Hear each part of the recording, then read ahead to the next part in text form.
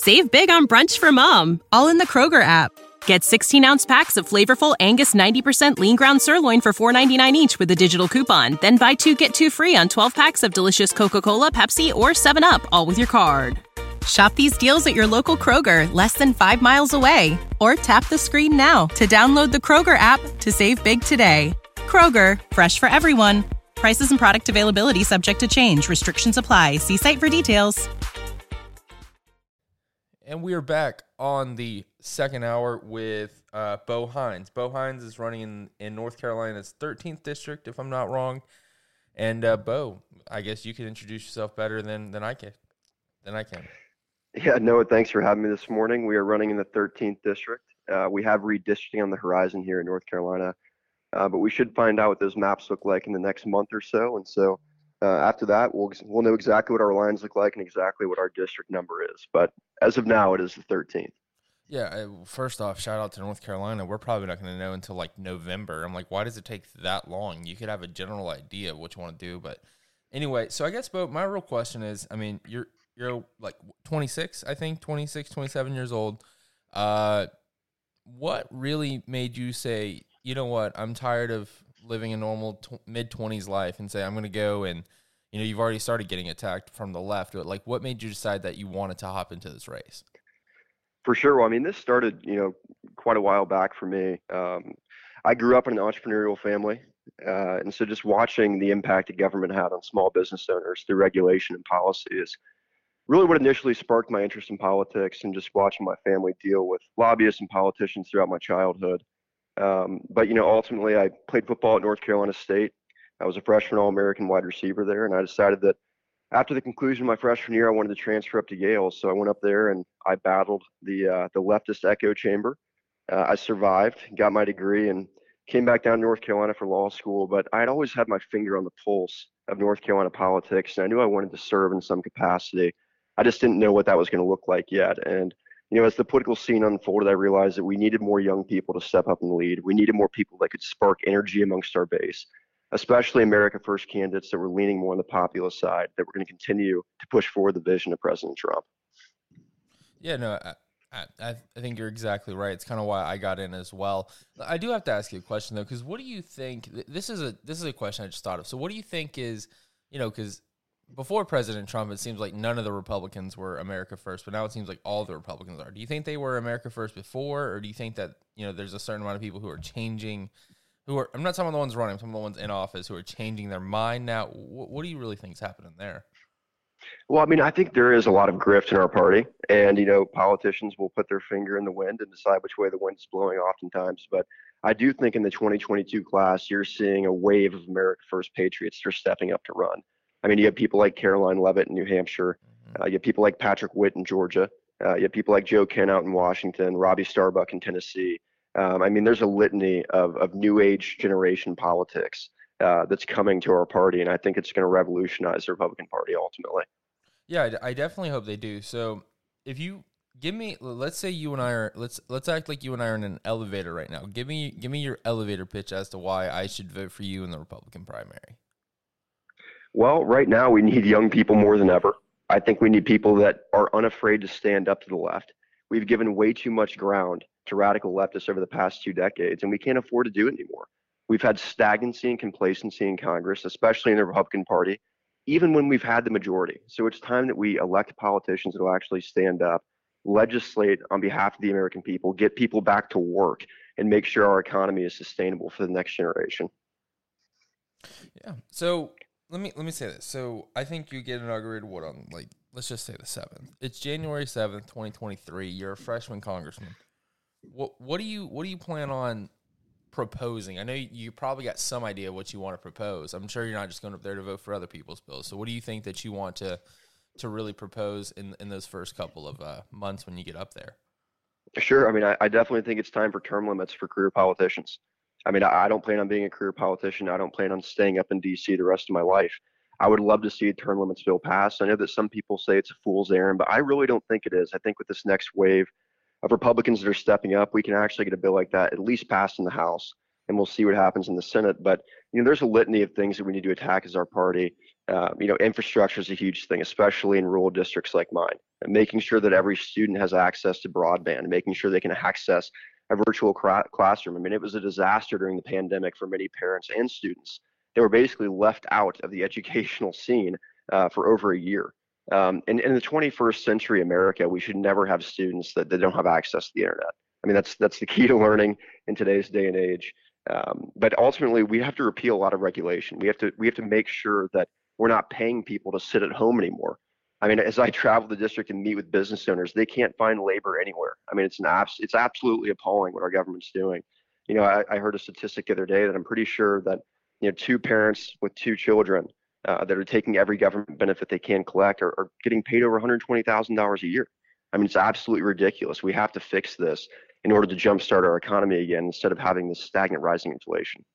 That's a pretty good gig. I might have to take them up on that. 120. You said 120K a year? Shoot, I believe so. Yeah, you might have to fact check that. I might need to take them up on that one. No, I think I do think you're right though.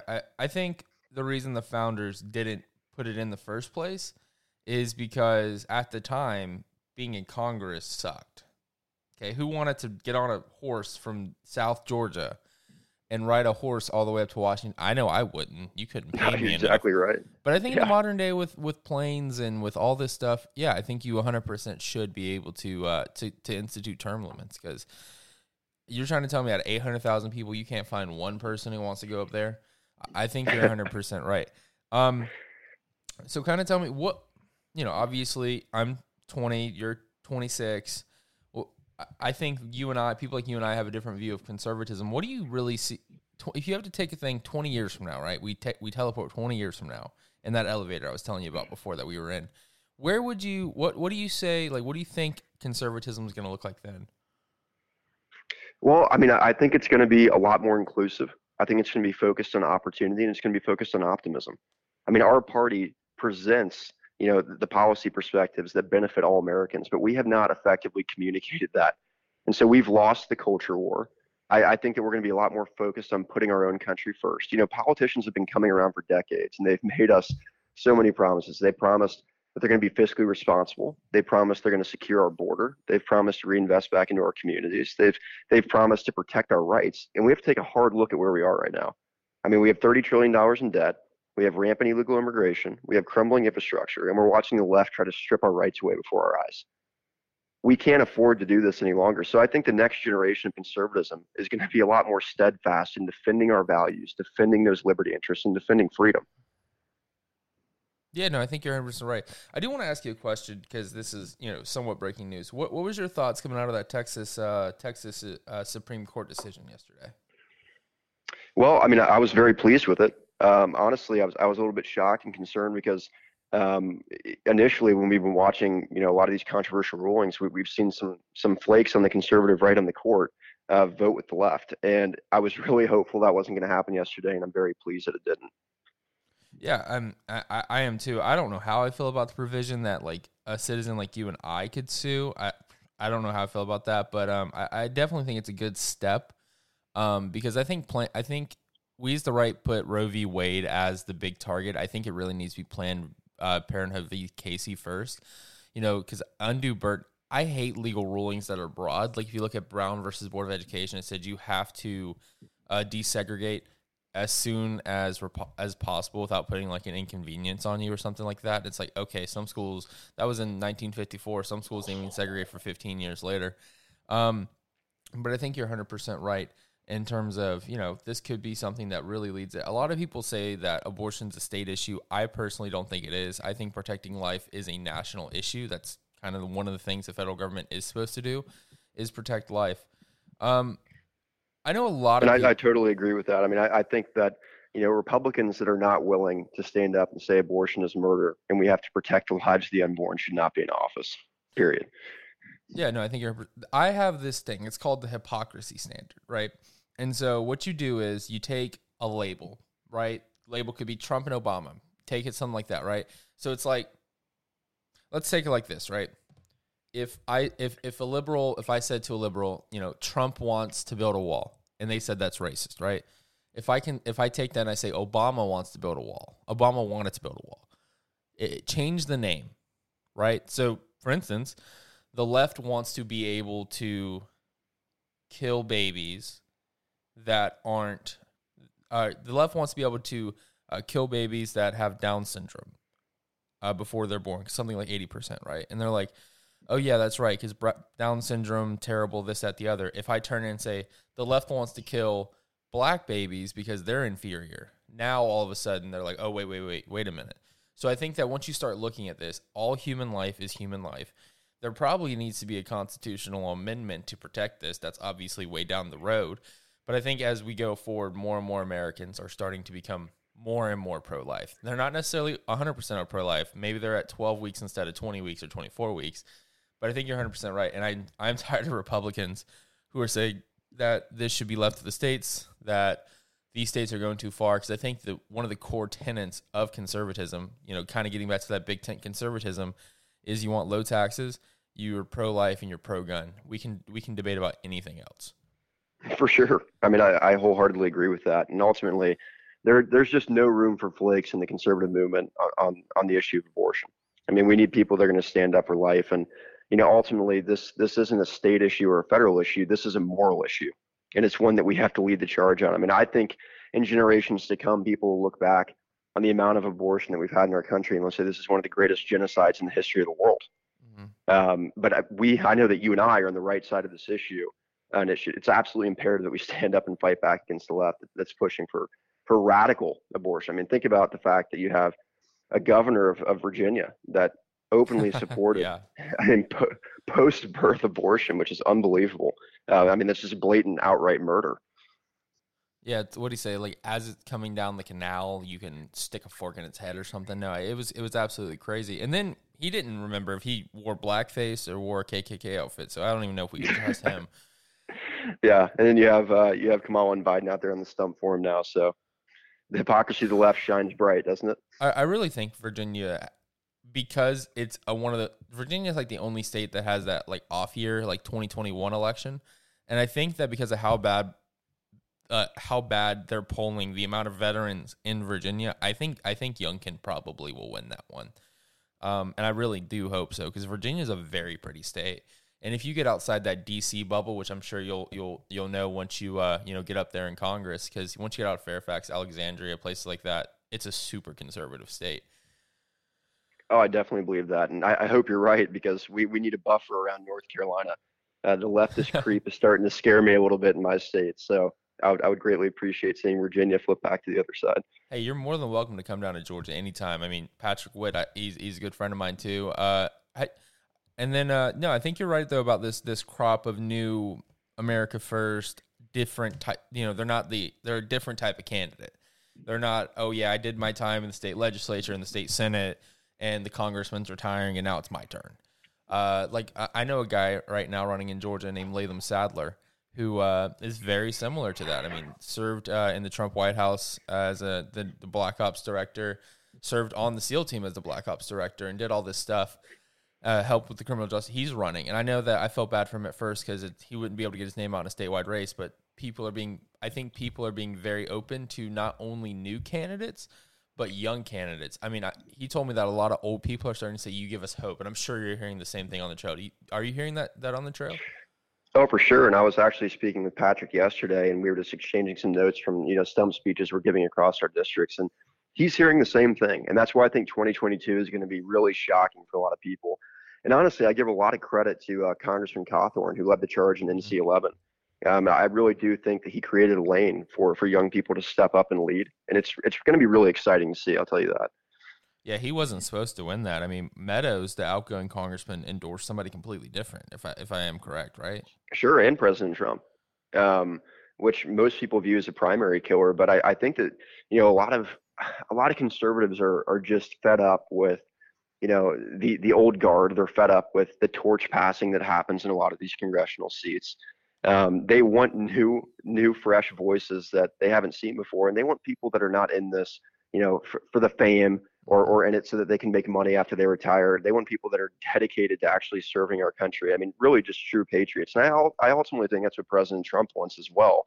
It's just that he's having to evaluate so many races across the country. Yeah, I think there's I know there was somebody whose job it was to do that, to say, oh, this is who you should endorse, this is who you should endorse for most of these things, right? Because we had a race down here in Georgia where there was the incumbent congressman who wasn't a terrible congressman, and then an Army reservist co-founder of Nine Line Apparel. And, young guy won South's greatest bosses, guy was like early 40s, and Trump endorsed the incumbent congressman. And it's like, did he though? Because, did he, or did, somebody pull the strings and do that, right? That's the big question. Because I think if Trump truly would have looked at that race, he'd have been like, oh, this Madison Cawthorn guy is pretty cool. But for sure. We'll see now they're very close friends. So. Exactly. And I really do think it's so hard for that team to evaluate each one of these races in a very scrutinized, because every state is so different, every district is so different, and I think the president's really doing his best in this cycle to find the right candidates, and I think that he will. Well, he's got more open time now, for sure, and I'm really excited to see what they're going to do in a lot of these congressional races across the country. Yeah, and I was talking to a congressional candidate. I'm not sure if you know his name, Rich McCormick. He was endorsed by like every major Republican last year in Georgia's 7th, which is going to be a battleground this year. And I told him, if Biden keeps this up, you should win by 70 points, because Democrats just – I'm meeting a lot of Democrats. I met one of my family members actually grew up 3 doors down from Joe Biden when they were kids, and he voted for Joe Biden, all 17 elections when he was in the Senate and everything like that. And he said, I'm not voting for Biden next time. I'm voting for the Republican next time, because Biden's just absolutely incompetent and he's out of his mind. So I think you're going to see a lot of, districts switch, either because Democrats are turning Republican, or because Democrats just flat out don't want to vote for Biden or the Democratic Party right now. No, I agree. I think you're going to see a lot of people in the Democratic Party, especially on the moderate left, stay home or vote for Republicans in 2022 as well as in 2024. People are already fed up. They're paying more for gas at the pump. They see how far less their dollar goes at the store. These are things that impact real people, and ultimately they impact our economy as a whole. It's not sustainable the way that we're pushing down this road right now. Yeah, I was talking to Congressman Allen for the DA-12, and he was like, President Trump told him that, if we can get over this hump, I plan on paying all this stuff back next term. But I don't think Biden's going to make it through the term, so I don't think he has any plans to pay any of this money back. That will eventually, it's like you keep swiping on your credit card until the credit card company comes to your house. And I feel like the debt company is in its car on the way to the White House right now. I don't know how long it's going to take to get there, but I know it will not be good. There will be some bad times ahead, similar to the 2008-ish recession. Yeah, I would totally agree with that. We're pushing the bill to our generation of kids, right? This is going to be a long-lasting impact, and I don't really think we can actually forecast what the ramifications of this debt are going to be. We just know they're not going to be good. Yeah, I think you're 100% right. I have you for a few more minutes. I got to ask you a question. Who you think is going to win this weekend, Clemson or UGA? Oh, man. I played in the ACC, so my loyalty does lie with the ACC, and I'm going to have to go with Clemson. You played for 1 year and then you transferred. Don't pull that. Tell me what you believe. I'm going to go with Clemson. I hate to say it. Is there a score prediction? I think it's going to be tight. I think it's going to be low scoring. I'm going to say 31-28. I said the same thing, but UGA 31, Clemson 28. That's what I said personally. It'll be interesting. And honestly, I think it could go either way. It's hard to forecast games in week 1 because you never know what you're going to get. Yeah, I think one thing that does give UGA the advantage is that JT, the quarterback, has played meaningful snaps, and DJ has only played when they were up by like 1 million points, or he played that one game when Trevor had COVID and they were playing a terrible team. So I don't know. It'll be really interesting. Any picks on who you think will be will be in the conversation for the national? I know like a lot of my listeners love college football. I figured might as well get your opinion. This is the most controversial thing you'll say all interview. I think that I mean, obviously Bama's going to be up there. I think that Clemson really does have a shot. I think that Georgia does as well. I mean, I really think that there's probably 5 or 6 teams that are going to be duking it out at the end of the year. We'll just have to see how it unfolds. But yeah, I mean, I wouldn't be shocked. I think that Clemson's probably the only ACC contender. To be honest with you, I wasn't super impressed by Ohio State last night. I don't think they're going to survive in the top 5 very long, especially as they hit the brunt of their schedule here for the next 4 weeks. But once they lost, I think Bulldog fans, if they can get past this game, they have a lot to look forward to this year. Oh, they're our toughest opponent for the rest of the year. I mean, outside of them, our next toughest opponent is probably like Kentucky. But then we got to play, probably, let's be honest, probably Alabama in the SEC championship, and that'll be interesting. It really will. But Bo, please tell people where they can find you, where they can donate, make phone calls, whatever they need to do. Yeah, for sure. So you can reach out via our website. It's bo4nc.com, both and number 4nc.com, and then follow us on social. On Twitter, it's @BoHines. On Instagram, it's BoHinesNC. You can donate via our website, but don't hesitate to reach out. We're looking for volunteers. We have overwhelming support in our district, and I think we're the clear front runner in this race. So we're going to continue to keep our foot on the gas, and we'll be traveling throughout the district over the next 8 months. Yeah, definitely looking forward to it. We'll have to do one of these from your congressional office when you win, okay? That sounds good. I appreciate it, Noah. Awesome.